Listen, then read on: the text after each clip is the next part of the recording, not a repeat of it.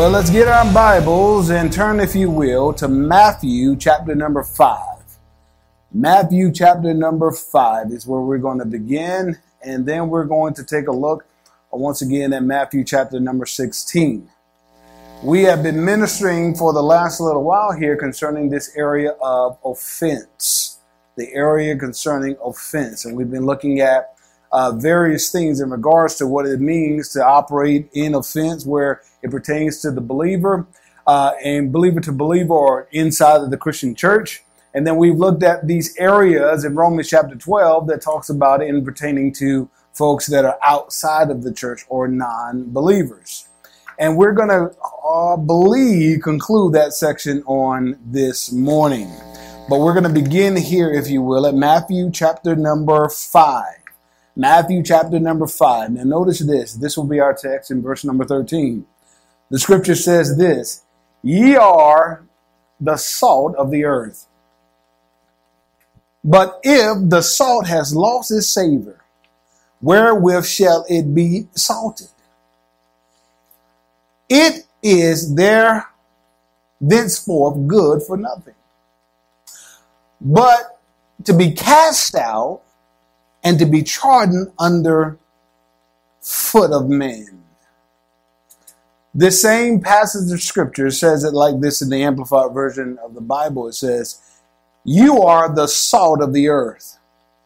But if the salt has lost its taste, and then the Amplified uses the term purpose, how can it be made salty? Now notice he says, you are intended by God to be different in an environment that God sets you. He says you are intended to be the one that brings forth the flavor of the kingdom of God into an environment. But he says if the salt has lost its taste, or in other words, as the Amplified does say, if it's lost its purpose, how can it be made salty? It is no longer good for nothing or anything but to be thrown out and walked on by people. When the walkway are wet and slippery. In other words, it ain't good for nothing except walking on, because, you know, as we move into the winter time of the year, he's talking in terms of when you put salt out on the ground, it is for people to walk on it so that they won't lose their feet, their footing, right?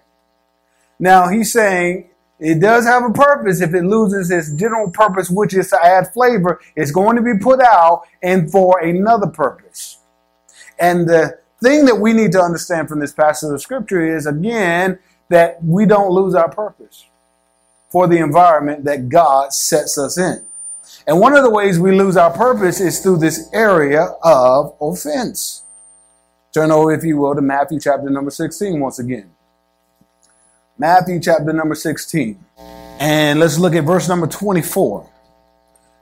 Out of the Amplified version of the Bible. Notice it says here, then Jesus said to his disciples, if anyone wishes to follow me as my disciple, he must deny himself. He says, set aside selfish interests and take up his cross, expressing a willingness to endure whatever may come, and follow me, believing in me, conforming to me or my example in living, and if need be, suffering or perhaps dying because of faith in me. He says, if you desire to be my disciple, it's going to cost you something. It's going to cost you setting aside or self-denial, setting aside self-interest. This is, again, one of the things I am more and more convinced of is that God often hears no from people. That God says, I want you to live this way. People say, I don't want to live that way. God says, I want you to conform to the way I'm telling you that the kingdom operates. And people say, I don't want to do it that way. How many knows does God hear? And how many times have you said no when God's told you to do or operate a certain kind of way? The life of faith is a life of total surrender to the will and the purposes of God. And God a lot of times has to take years and years and years and years working with us to get us to a position where he can finally use us, because we've set aside selfish interest. We've expressed a willingness to endure whatever may come, and we believe in him and we conform to his example. The question is, again, have you lost your saltiness or your purpose? And so turn over once again to Romans chapter number 12. Now that we have that in this proper sheet, now we begin to understand this latter area of offense. This latter area of offense. Romans chapter 12, verse 21. Now notice this, we conclude this section of our teaching. He says, be not overcome of evil. The King James use of evil, but overcome evil with good. The Voice translation uses that same scripture and it says it this way. It says, never let evil get the best of you. Never let evil get the best of you. He said, instead, overpower evil with good. One more translation. In the Passion, it says, never let evil defeat you. It's possible for you to allow evil to defeat you. It is possible for you to allow evil, in fact, to overcome you. When you watch certain things, I only know based on maybe television and maybe limited exposure with the police force and talking with police officers. But when they go undercover for an amount of time, they have some people do a wellness check on them because they got to see, are you still remembering your purpose in the environment or is the environment overtaking you? And so they do a check to see, okay, have you started to conform to the thing that you are supposed to be fixing? And what happens is sometimes they've been in the environment so much that their clouded thinking begins to now conform to the culture that they are around instead of them being salt and light in the environment for which they've been placed. This is what happens sometimes when Christians are deployed and they separate themselves from going to church. Church is the place, it's the lifeline so that you can continue to do what you need to do in the environment that God sets you. But what a lot of times people do is they forget what the purpose is, that they've been set to a particular organization, set to a particular workplace, and they say, all right, I got to do my job and I got to separate from church. And they don't understand the only reason why you can be successful over there is because of your connection over here. And you got to make sure that your connection over here stays in place because it's going to allow for your saltiness to stay in place over here. You can't say, well, I got to take a couple time over here. I got to do all this. And you spend so much time in the environment that you are no longer effective in the environment. You've lost your connection. He says, watch this, be not overcome of evil. Never let evil get the best of you. He says, never let it defeat you. Don't let evil defeat you. But he says, but defeat it. And he says the solution for you defeating evil is with this area of good. Proverbs 25, once again. Proverbs 25. Because Romans is essentially linking us back to Proverbs chapter 25. Notice what it says once again in verse 21. If thine enemy be hungry, give him bread to eat. Feed the hunger that is inside of your enemy, is what he's saying. Feed the hunger that's inside of your enemy. That's going to take a level of humility because you don't want to feed the hunger that's inside of your enemy. But perhaps that's the reason why God showed you the area where they need to be fed. He says, if they are thirsty, or another way of looking at that, if they are in need of nourishment, he says, give them water to drink. Don't let them thirst.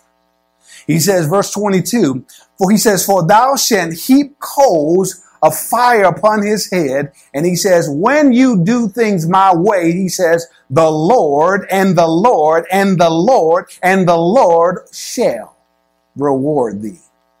Now notice what it says out of the Passion Translation. I love how this Passion Translation says it. It says out of the latter portion of it, he says, your surprising generosity will awaken his consciousness, and God will reward you with favor.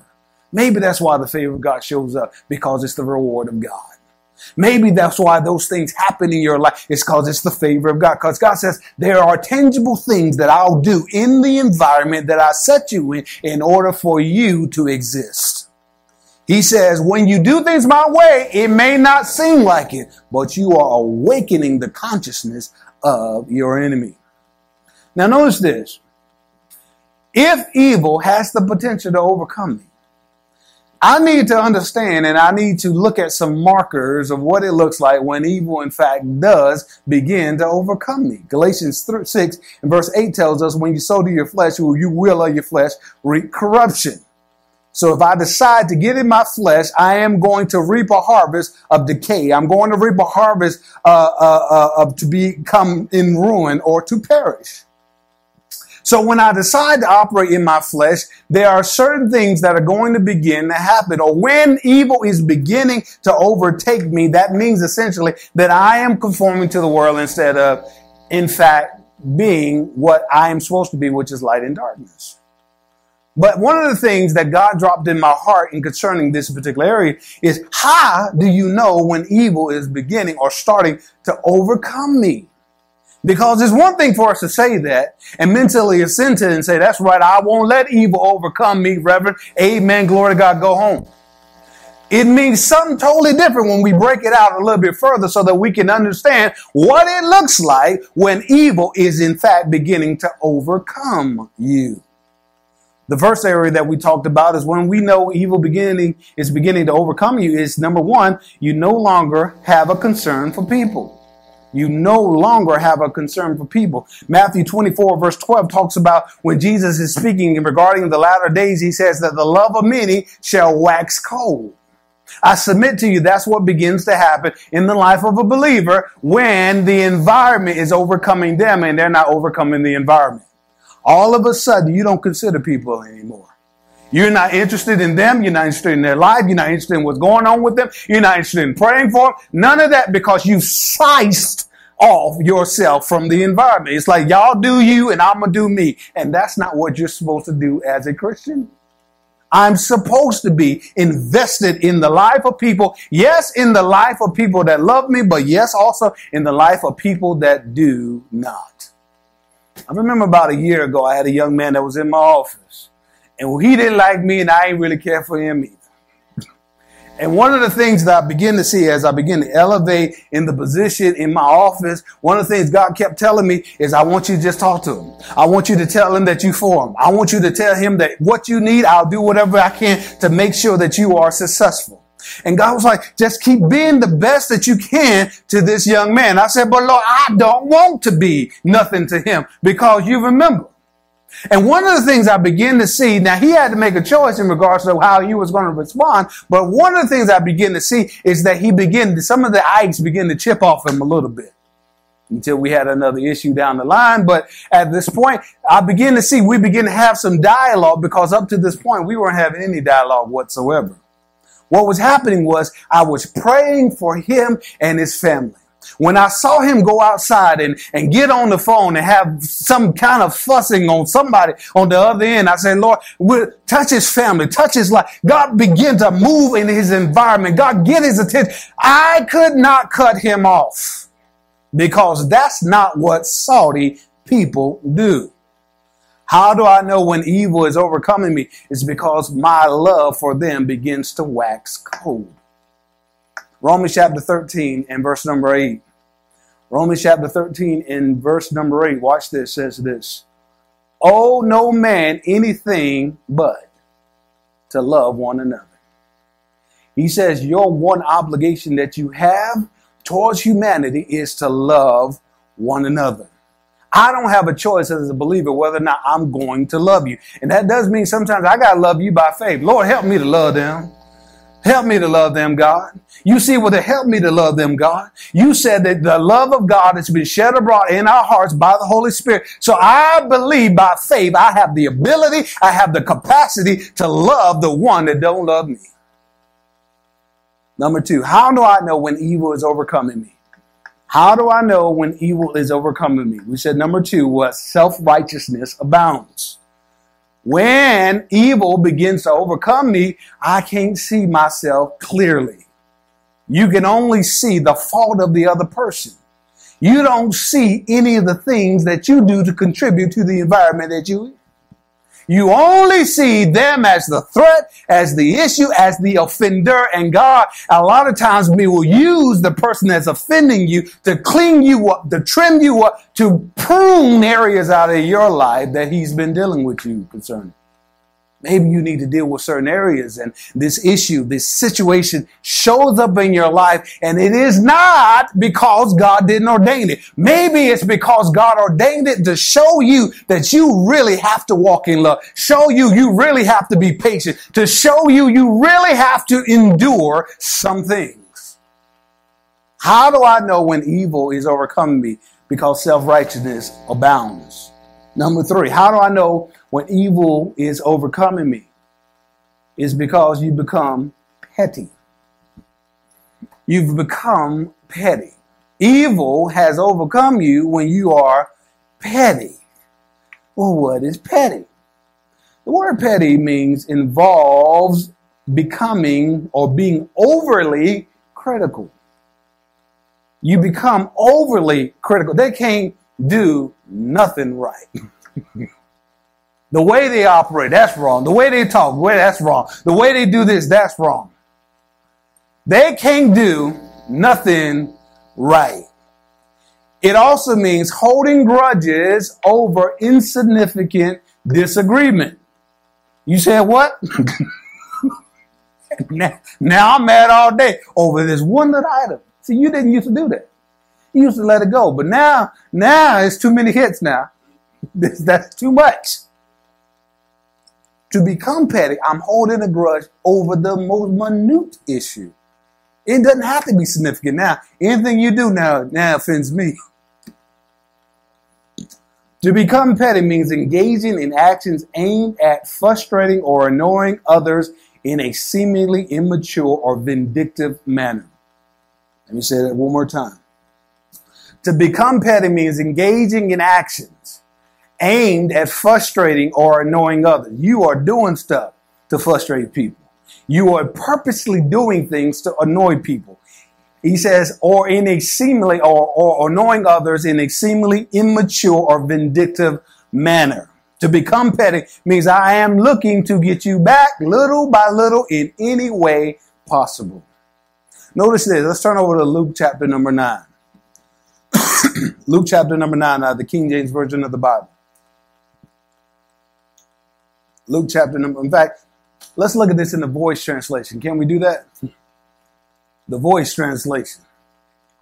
The scripture says in Luke chapter number 9 and verse number 52, the Bible says this: he sent some people ahead of him unto the territory of Samaria, a minority group at odds with the Jewish majority.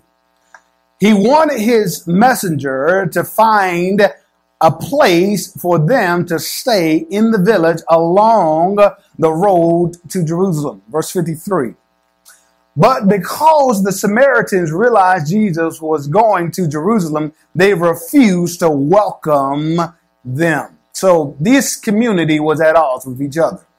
Jesus was on his way to this community, and then they found out where he was going, and they said, we ain't got no space for you.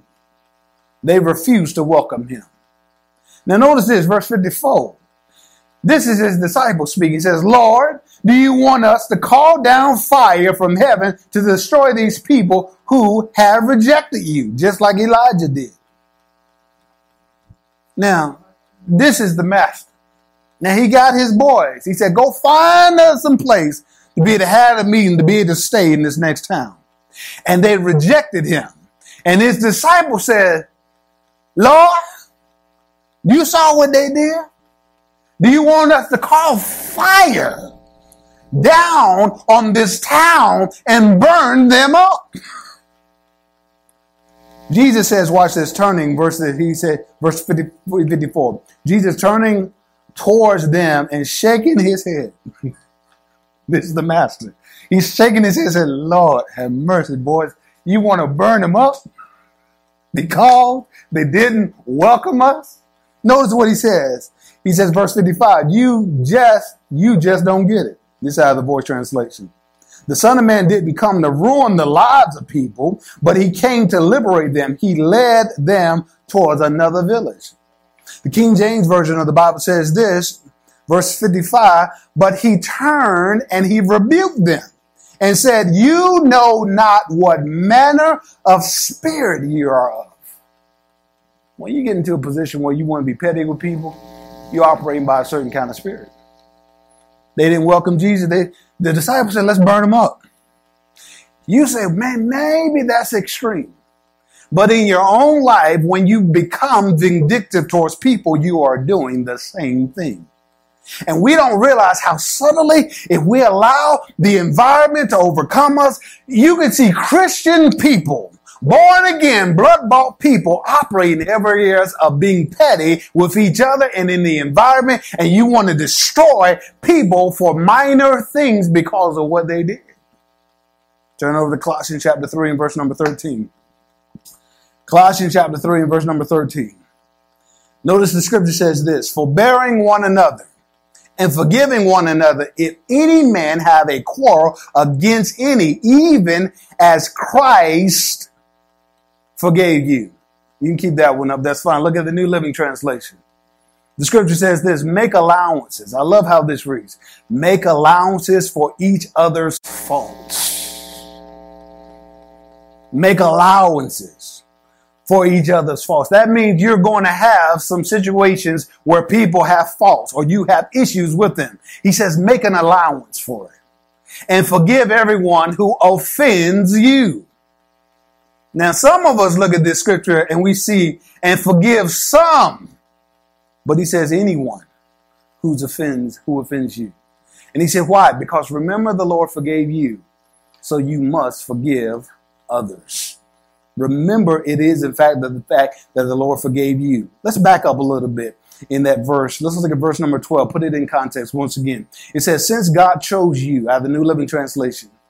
Since God chose you to be the holy people he loves, you must clothe yourself, he says, with tenderheartedness, or to be tenderhearted mercy, kindness, humility, gentleness, and patience. Sound like a fruit of the Spirit again, right? And then he says, verse 13, make allowances for each other's faults and forgive anyone who offends you. Why can I do so? Because I've clothed myself with a tender-hearted mercy, kindness, humility, gentleness, and patience. When you do that, you get yourself in a position where you can make allowances for the faults of others and forgive anyone who in fact offends you. Jesus says in Matthew chapter number 5, once again, that there is a blessing on those that are peacemakers. What are you in the environment that God sent you? Are you one that's easily offended, or are you a peacemaker? Being a peacemaker means sometimes you have offended me and I know it, you know you're wrong, but I have chosen that I'm going to bring peace in this environment and I'm going to let that go. I'm not going to be touchy. I'm going to operate in love. I'm going to be a person that God can trust even when they keep hitting me, that I'm going to stay in the spirit knowing that God is the one that will vindicate me. Number 4, how do I know when evil is overcoming me? How do I know when this environment is overcoming me and I'm not overcoming the environment? Number 4, you moved into strife and gossip.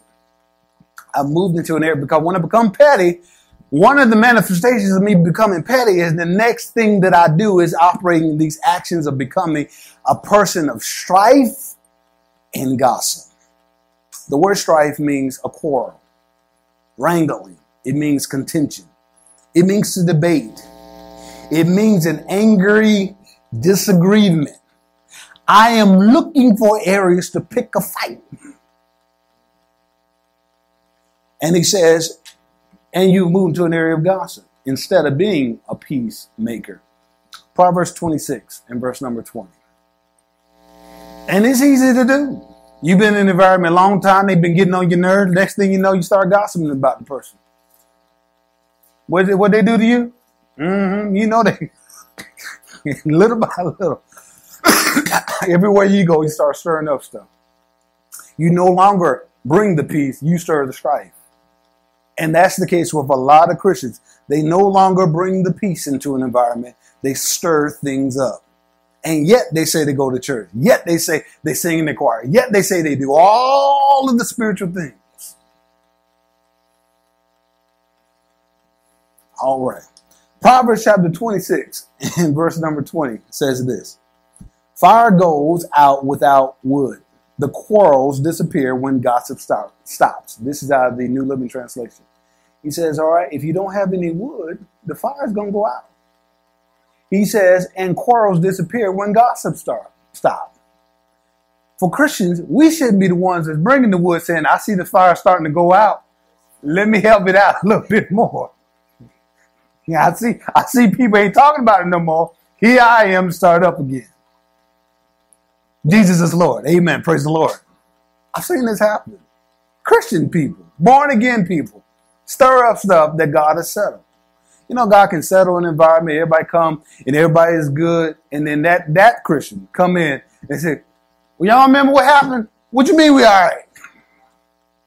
Look at the same verse out of the Voice Translation says, the Voice Translation says, when there is no wood, the fire goes out. When there is no one to spread gossip, arguing stops. You know, in your environment, in where God places you, particularly when folks are talking about somebody that has, in fact, impacted you, you know, you can stop the gossip. When you get in the back corners, instead of getting to a place of agreement by the water cooler and saying, yeah, man, she did this too, or he did this too. And did you see that? You are bringing fire. You're bringing wood to the fire. How about us do something different and operate in the kingdom? Saying, you know what, guys, we're not going to do that today. All right, let's, yeah, she might have did or he might have did, but I'm going to make a quality decision. No, guys, let's stop talking about this right now. It ain't making it no better. How about you be that Christian instead of the one that says, and did you see when they did this? Notice this, 1 Corinthians chapter number 3. This is Paul talking about the early church at Corinth. The King James Version of the Bible says this. He says, I have fed you with milk and not with meat.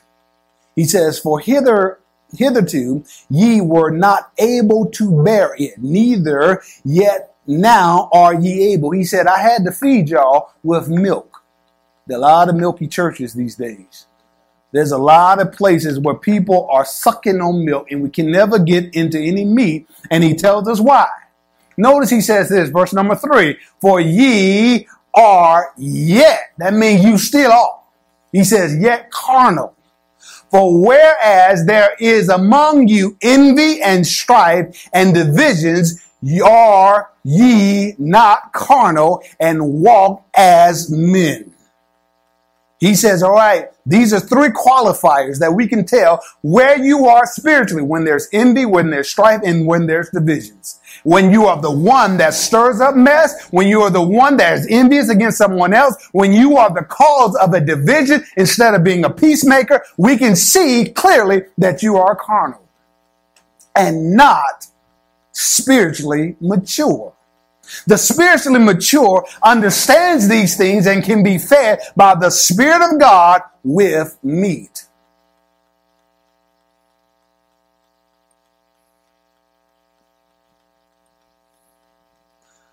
Let's look over here, if you will, to the 5th reason.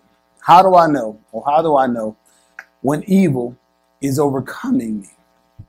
How do I know when evil is overcoming me? I've been in this environment. And these are markers, once again, that I can tell when evil is getting the best of me because I'm no longer operating in good. When I can tell that evil is starting to defeat me. My connection with God is I'm losing my saltiness in this environment. The 5th reason, or the 5th way that we can tell, is number 5. Watch this. You have lost your zeal. You've lost your zeal, the purpose of your placement. Notice what Jesus said once again out of Matthew chapter 5. He says at verse 13, our text, it says, you are, the Amplified, you are the salt of the earth. But if the salt has lost its taste or purpose, how can it be made salty? You can tell when, or how do you know when evil has overcome you in this environment is when you have lost your zeal. You've lost the purpose of you being here. You no longer see a deployment situation. You see it as a job. You no longer see it as a deployment situation. You see it as a means to an end. That's it. My walk is cold. I'm not interested in y'all. And if I am interested in y'all, it's to stir up stuff. I've lost the purpose of me being there. I've turned inwardly to selfishness, losing my saltiness. It is when Christians become ineffective and unrecognizable. You become ineffective because you've lost the purpose. You know, that's the reason why God will a lot of times send another Christian into the same environment where you at. Because it's possible that Christian that's at their head, it's possible that Christian that's in the environment has lost their way. And so God has to send somebody else into the environment to awaken their consciousness. But if you go in and you act like everybody else, you're going to lose your purpose too. Romans chapter 12 and verse number 11 as we close. 12 and verse 11, he says, not slothfulness in business, fervent in spirit, serving the Lord.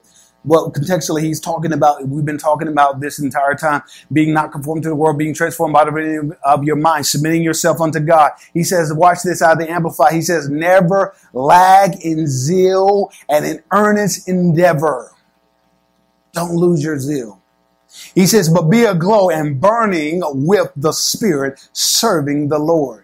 Never lose your zeal. And the thing is, as a Christian, we got to know when we start to lose our zeal. And this is when you go back before the presence of God, say, God, I need a refreshing. I need to be filled again. God, I need you to help me in this area so that I don't lose my saltiness. And he said, all you got to do is come before him and he'll fill you with what you need to do the assignment that he gave you. The question is whether I'm going to allow the environment to have more effect on me, or am I going to be influenced by the Spirit of God and allow his Spirit to flow through me to do things that's beyond my eyes? The trophy, notice this as I close. The trophy of the enemy is corrupted Christians. The greatest trophy of the enemy is not even that you die. It's corrupted Christians that have lost their saltiness, that have lost their purpose, because he can point to them. He says, watch this. For when corruption occurs, you become ineffective and unrecognizable, leading others towards the same path.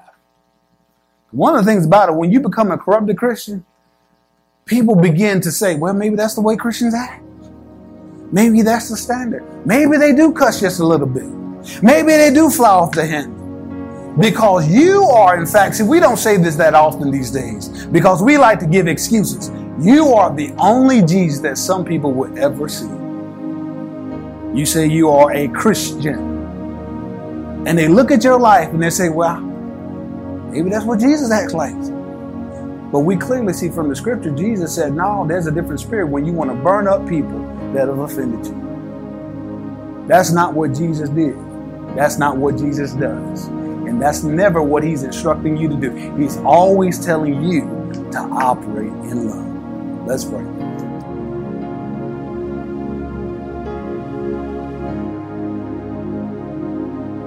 Hello, I'm Lady Aisha W. Smith. Thank you for joining us today. We are the Training Center Church located here in Gastonia, North Carolina at 1314 West 2nd Avenue, Suite B. If you're joining us and this is your first time, we'd like to take this time to say thank you. If you're new to our area or if you're looking for a church home, we currently have our services on Thursday evening at 6:45 and 7 p.m. for Bible study and Sunday morning worship at 10 a.m. We'd like to invite you and your family and even a friend to join us live here in person where we have worship every Sunday. Thank you for joining us. Give thanks and be blessed. I'm Lady Aisha W. Smith. On behalf of our pastor, Pastor A.C. Smith, we love you and thank you so very much.